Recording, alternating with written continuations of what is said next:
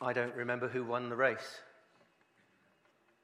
I reckon most of the 65,000 people in the crowd remembers Derek Redmond more than the person who won the race. And just that theme of perseverance. Contrast that to Jerry Wolfsman, who was an inmate in Norwich prison who managed to escape. Just 2 hours later, he knocked on the gate and asked to be let in. He said he was cold and wet and he'd torn his trousers in an embarrassing place. Commitment, perseverance. Turn in your Bibles to Luke 11. I'm going to be reading from Luke 11 and Luke 18 as Jesus teaches his disciples on prayer, but also on persevering in prayer. So Luke 11 and verse 1 to 13. It should come on the screen as well. We're getting there. Okay. One day Jesus was praying in a certain place. And when he finished, one of his disciples said to him, "Lord, teach us to pray, just as John taught his disciples." He said to them, "When you pray, say, 'Father, hallowed be your name. Your kingdom come. Give us each day our daily bread. Forgive our sins, for we also forgive everyone who sins against us. And lead us not into temptation.'" And then he said to them, "Suppose one of you has a friend, and he goes to him at midnight and says, 'Friend, lend me 3 loaves of bread, because a friend of mine on a journey has come to me, and I have nothing to set before him.' Then the one inside answers, 'Don't bother me. The door's already locked, and my children are in bed with me. I can't get up and give you anything.' I tell you, though he will not get up and give him the bread because he is his friend, yet because of the man's boldness he will get up and give him as much as he needs. So I say to you, ask and it will be given you. Seek and you will find. Knock and the door will be opened to you. For everyone who asks receives, and he who seeks finds. And to him who knocks the door will be opened. Which of you fathers, if your son asks for a fish, will give him a snake instead? Or if he asks for an egg, will give him a scorpion? If you then, though you are evil, know how to give good gifts to your children, how much more will your Father in heaven give the Holy Spirit to those who ask him?" And then in chapter 18, Jesus tells a parable. Verse 1 of chapter 18. Then Jesus told his disciples a parable to show them that they should always pray and not give up. He said, "In a certain town there was a judge who neither feared God nor cared about men. And there was a widow in that town who kept coming to him with a plea, 'Grant me justice against my adversary.' For some time he refused, but finally he said to himself, 'Even though I don't fear God or care about men, yet because this widow keeps bothering me, I will see that she gets justice, so that she won't eventually wear me out with her coming.' And the Lord said, 'Listen to what the unjust judge says. And will not God bring about justice for his chosen ones who cry out to him day and night? Will he keep putting them off? I tell you, he will see that they get justice and quickly. However, when the Son of Man comes, will he find faith on the earth?'"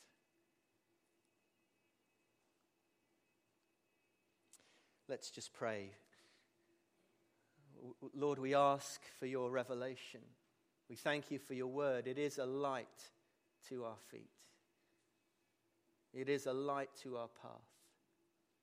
It is a light in our lives.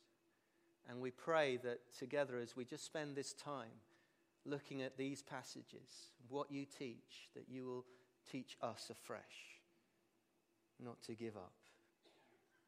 In Jesus' name, amen. We're praying for revival as a church, and we're not going to give up. we're going to keep on and keep on and keep on. John Milton, who when I was at school studying English literature, I know you're amazed that I did such a thing. I never understood him really. And I came across this quote of him. "And if by prayer incessant I could hope to change the will of him who all things can, I would not cease to weary him with my assiduous cries." And then it just reminded me why I didn't understand him at school. But basically what he's saying is, if I persist in prayer, and by persisting I could change the heart of God, who can do anything he wants, I wouldn't give up praying. That's how I read it. And the encouragement of Jesus in these passages is not to give up praying. Jesus says, "Ask and it will be given you, seek and you will find, knock and the door will be opened to you. For everyone who asks receives, and he who seeks knocks, and to him who knocks the door will be opened." I think the problem with me is that I want things instantly. I want the answers here and now. I want them before I finish my prayer. Jesus tells a story to illustrate boldness and persistence. And the story that he tells would have had his first century audience in giggles. They would have been laughing, rolling about as he told this story. Because he tells a story about a village and some neighbors in the village. And he says, a man opens his door late at night to an unexpected guest. Now, they were not totally out of the ordinary, because in a desert climate, people would often travel after sunset to avoid the heat of the day. Anyway, he arrives late at night at his friend's house. And his friend knows that he has to offer him hospitality, a bed for the night and food. And he goes to his fridge, and there's nothing in the fridge. And he kind of thinks, what am I going to do? Well, you go to your neighbors. Those of you who have gone to Israel with our pilgrimages over the years will know this, that we leave Heathrow very early in the morning, and we travel all day, and we get to the Golden Walls Hotel in Jerusalem, looking over the walls of Jerusalem, about 11 o'clock at night, and we're all shattered, and all we want is a shower and a bed, because we're English. And what do? They welcome us. All the staff are there. They welcome us. They give us flowers, and they say, come and eat. Come and eat into the restaurant. There's food laid out. 11 o'clock at night. We're British. And we all sit down and we look at the food. I want my bed. I want a shower. It is rude not to offer hospitality in the Middle East. Whatever time you arrive, even if you arrive at midnight or beyond, there will be food. And we always tell people, you just, don't matter, just eat it. Just have some of it, because it would be rude not to. And so we eat that meal, gone 11 o'clock at night. In those places, in Middle East villages, villagers would often borrow from one another as well in emergencies. Ken Bailey, who's a missionary in Lebanon, recalls being invited for a meal in his village. And when he arrived, he realized that he was eating off his own plates, because the couple had asked his wife to borrow the plates just a few days before. It's just normal practice. Normal practice. However, in Jesus' story, the neighbor is in a grump. He's in a mood. And he stubbornly refuses to grant the request. I'm already in bed, and the kids are in bed with me. We're all tucked up, and they're probably in the one room. And the door's bolted, shut for the night. And he says, don't bother me. Don't bother me. You see, when Jesus told this story, everyone would have gone, no, that's outrageous. How can he do that? You tell it to an English congregation, they'll all go, yeah. Fancy him coming around at midnight. I don't know, what's he on? Come back in the morning. Go to the 7-Eleven. They wouldn't have heard it like that. They'd have gone, that's terrible. Word would have gone round the village. Oh, Grumpy's at it again. Didn't give them any bread. Shock. It was. It would have been outrageous. Maybe they would have just laughed. That would never happen. This lame excuse, they're in bed. Can you imagine such a neighbor? Oops. No one would ever be that rude. Or maybe he knocked timidly. I've done that. Have you ever done that? It's late at night. They might be up.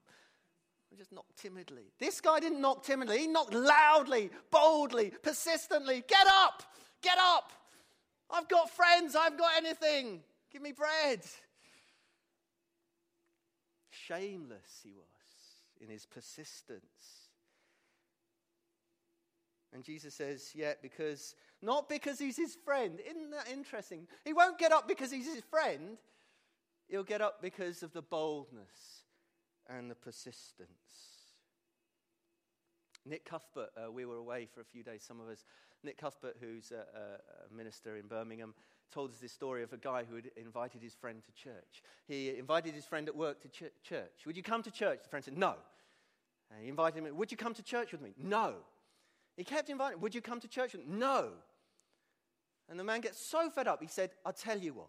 If I come just once with you to church, will you stop inviting me to church? The guy said, okay.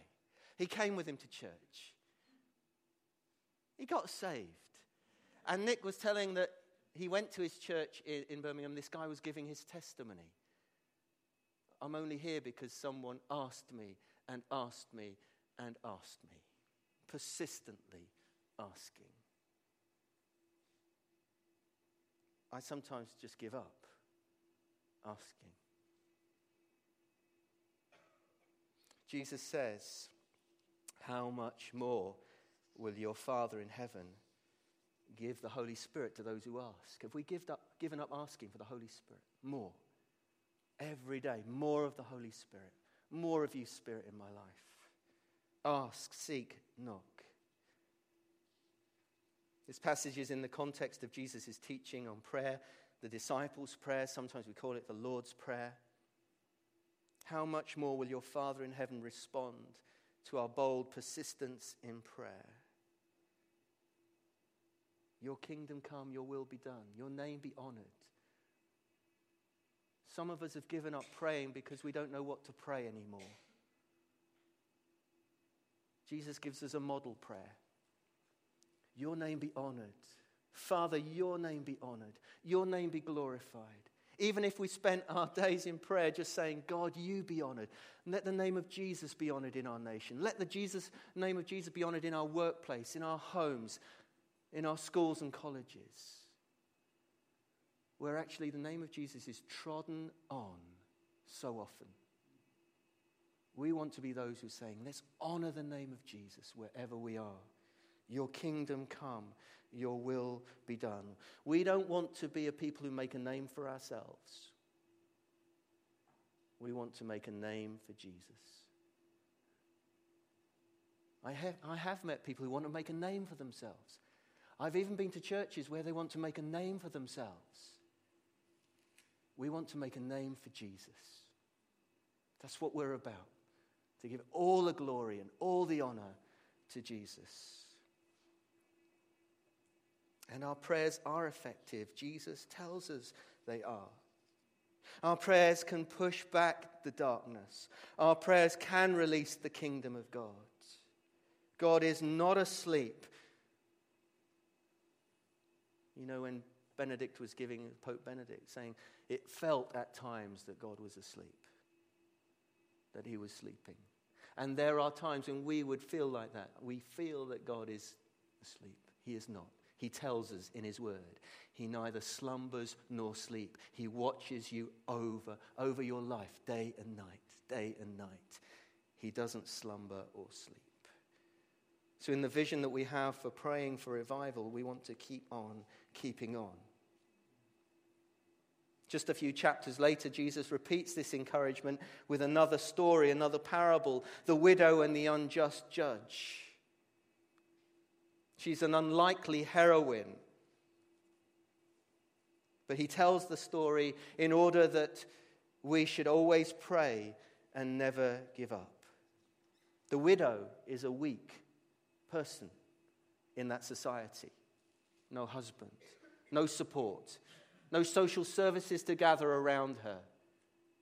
She is in a vulnerable position. There's no one to advocate for her. And here in the story, Jesus tells us that there is an unjust judge. That should never have been the case. In Jewish law, there should have been a judge for her. There should have been a judge for the prosecution and for the defense, and then a sort of neutral judge and together. But no, here there's just one judge. It had fallen into corruption, the legal system. And here she comes before an unjust judge who neither feared God or cared about men.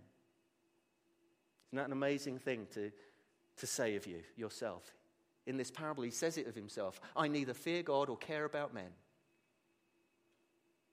What an awful thing to say. Yet there are times when I believe that we're living in a society that doesn't fear God or care about men and women. And as Vanessa was telling us, to be salt and light, as Jesus says we are, in the midst of that.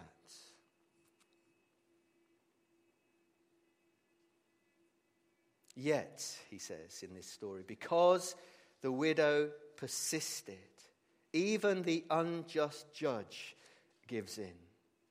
And he says, I will see that she gets justice because she keeps on bothering me. God is not an unjust judge. He is a loving Father. He loves us and delights to hear our cries. In our prayers for revival as a church, in our prayers for our daily lives, we may feel alone, powerless, tempted to give up. But Jesus here just encourages us to persevere. Persevere. Come with boldness. Come again and again and again.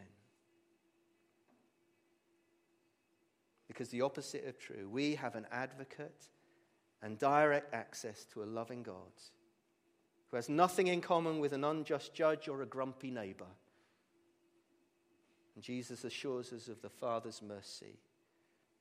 The sting in the tail of Jesus' parable is that, however, will the Son of Man find faith on the earth when he comes? Jesus is coming back. Not to bring salvation. He came the first time to die for us, to die for the world. When he comes back again, he's going to come and gather his own. Will he find faith on the earth? One day justice will be done. When Jesus appears, he will appear in power and glory and in all his majesty. We will see him as he is. And he promises that as he returns, he will turn the tables on this violent planet, righting every wrong, restoring the world to the way it should be, making it new. A world without unjust judges, without corruption, without neglected widows or children, without poverty or pain or sickness or death. And until that day comes, we pray your name be honored. Your kingdom come. Your will be done on earth as it is in heaven. And some will believe. We've seen it. We've seen it. In 17 years, we've had the privilege of baptizing since I came to the church. On Sunday, it'll be our 200th baptism in 17 years. Isn't that wonderful? Isn't that marvelous? Is it enough? No. We want to see more people saved. We want to see more life transformed because we know Jesus can. Because he's done it for us. Will we persist in our prayer? Some do and will actively work against the gospel of Jesus, the culture in which we live. Not that we live in a persecuted society, but we live in a society that is skeptical, suspicious, hardened against the gospel, even anti the gospel. In certain places, there is an antichrist. All else can go, yes to everything else, but not Jesus. Spiritual warfare. But we are those who seek his coming, who persevere. And all through the church history, we have those who have persevered.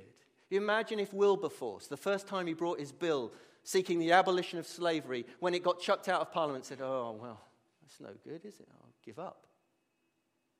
He brought the same bill again and again and again and again and again until Parliament recognized that slavery was wrong. Didn't give up.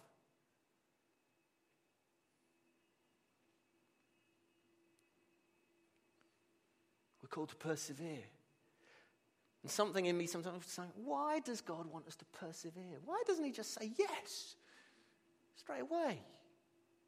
What is persevering lark? When I was a child, I wanted a bike. I asked my dad for a bike. Can I have a bike, Dad? He said, no. And do you know what I did? I went back and said, oh, that's fine, Dad. I really respect you. And I think, your authority is unquestioned in our home. And so I won't have a bike. Not on your life.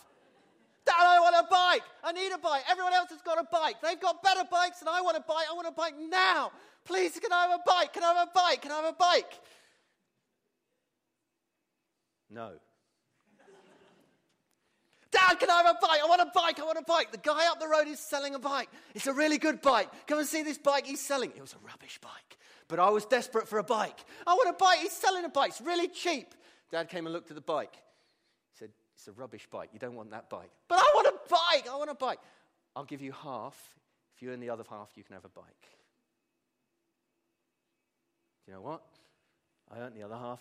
I got a bike. And it was a good bike. Brilliant. Get the message? Perseverance. Jesus tells this story. If your son asks, if you ask your son or daughter, what do they want for tea? And they say sausages. You say, oh yeah, sausages. They want something, we'll give them a snake. No, we wouldn't. Because we love them. We'll get sausages. But there is something about persevering that means we mean it. We mean this. Oh, I'm going to follow Jesus. I'm going to follow him for a week. And if it works, I'll stick with it. But if it doesn't, I won't. I've actually met people like that. I'll give it a go. For a week. No. Follow Jesus for life. It's for everything. If Jesus only means that to you, you don't know who he is. He's the Lord of all, the King of glory. He gave his life for you. Persistence. And sometimes we have to persist because the evil is just in too deep. Remember that story when the disciples couldn't drive out a demon out of a boy? And the father came to Jesus and says, your disciples can't drive them out. And Jesus said the word and the demon went. And the disciples came to Jesus and said, why couldn't we do it? And Jesus said, this comes out with prayer and fasting. Sometimes we think we just want it so easy. Sometimes it's in too deep. Sometimes the darkness is so deep we have to dig it out. Sometimes evil is so entrenched we have to pray and fast over it, to release it. We're praying for revival. Do you think the enemy's just going to say, oh yeah, the Christians are praying for revival, let's give up, let's pack off and go somewhere else? No. Without a fight? This is a fight. Spiritual fight. For the hearts and souls of men and women and children. Do you think it's going to be easy?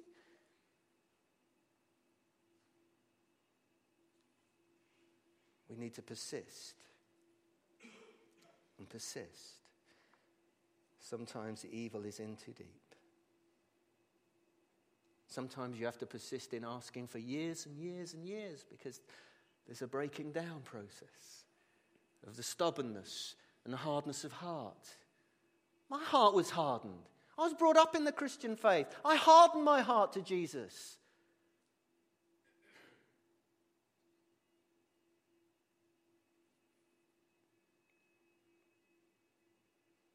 We have to get God in the mix. Cry out to get Jesus in the mix. As we pray for revival, we recognize the need. Our land needs to be healed.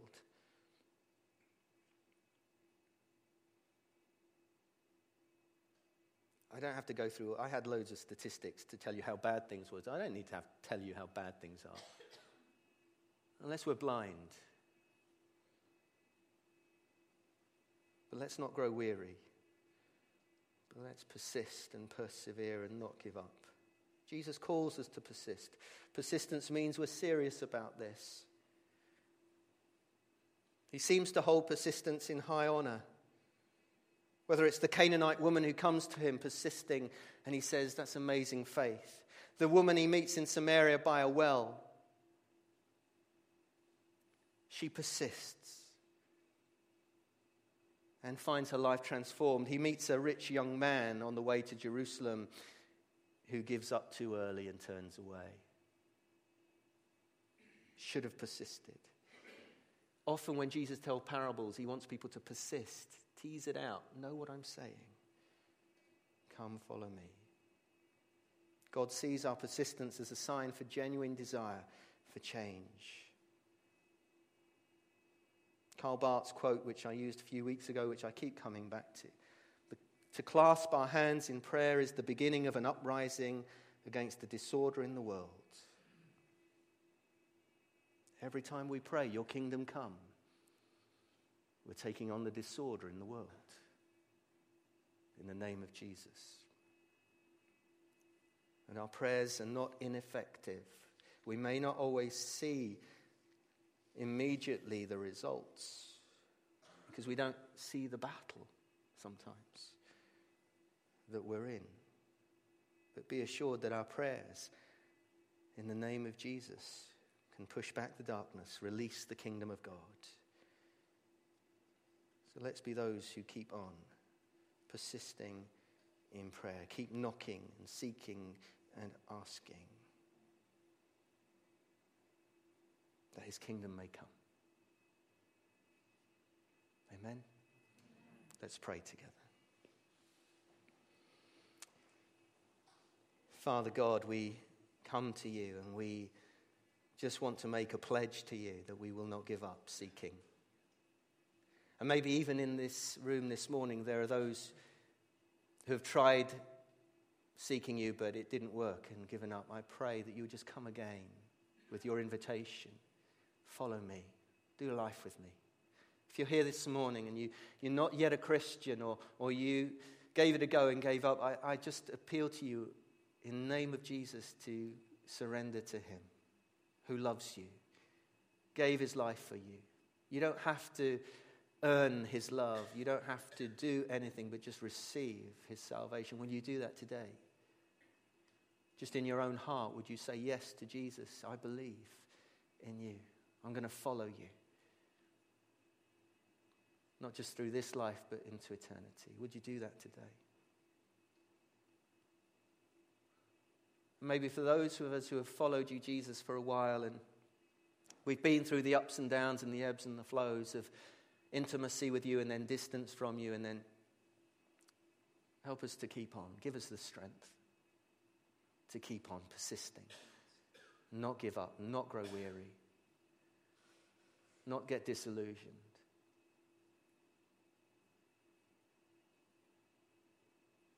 It's not the end yet. God isn't finished yet. Because when the end comes, it will be glorious. In a new heaven and a new earth. It will be glorious. So as a church, we commit ourselves to this vision that you've given us. And part of it is just to keep seeking, keep praying, that your kingdom may come.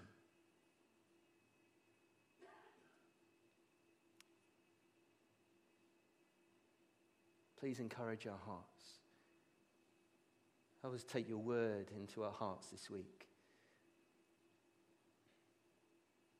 Let it feed our souls. In Jesus' name.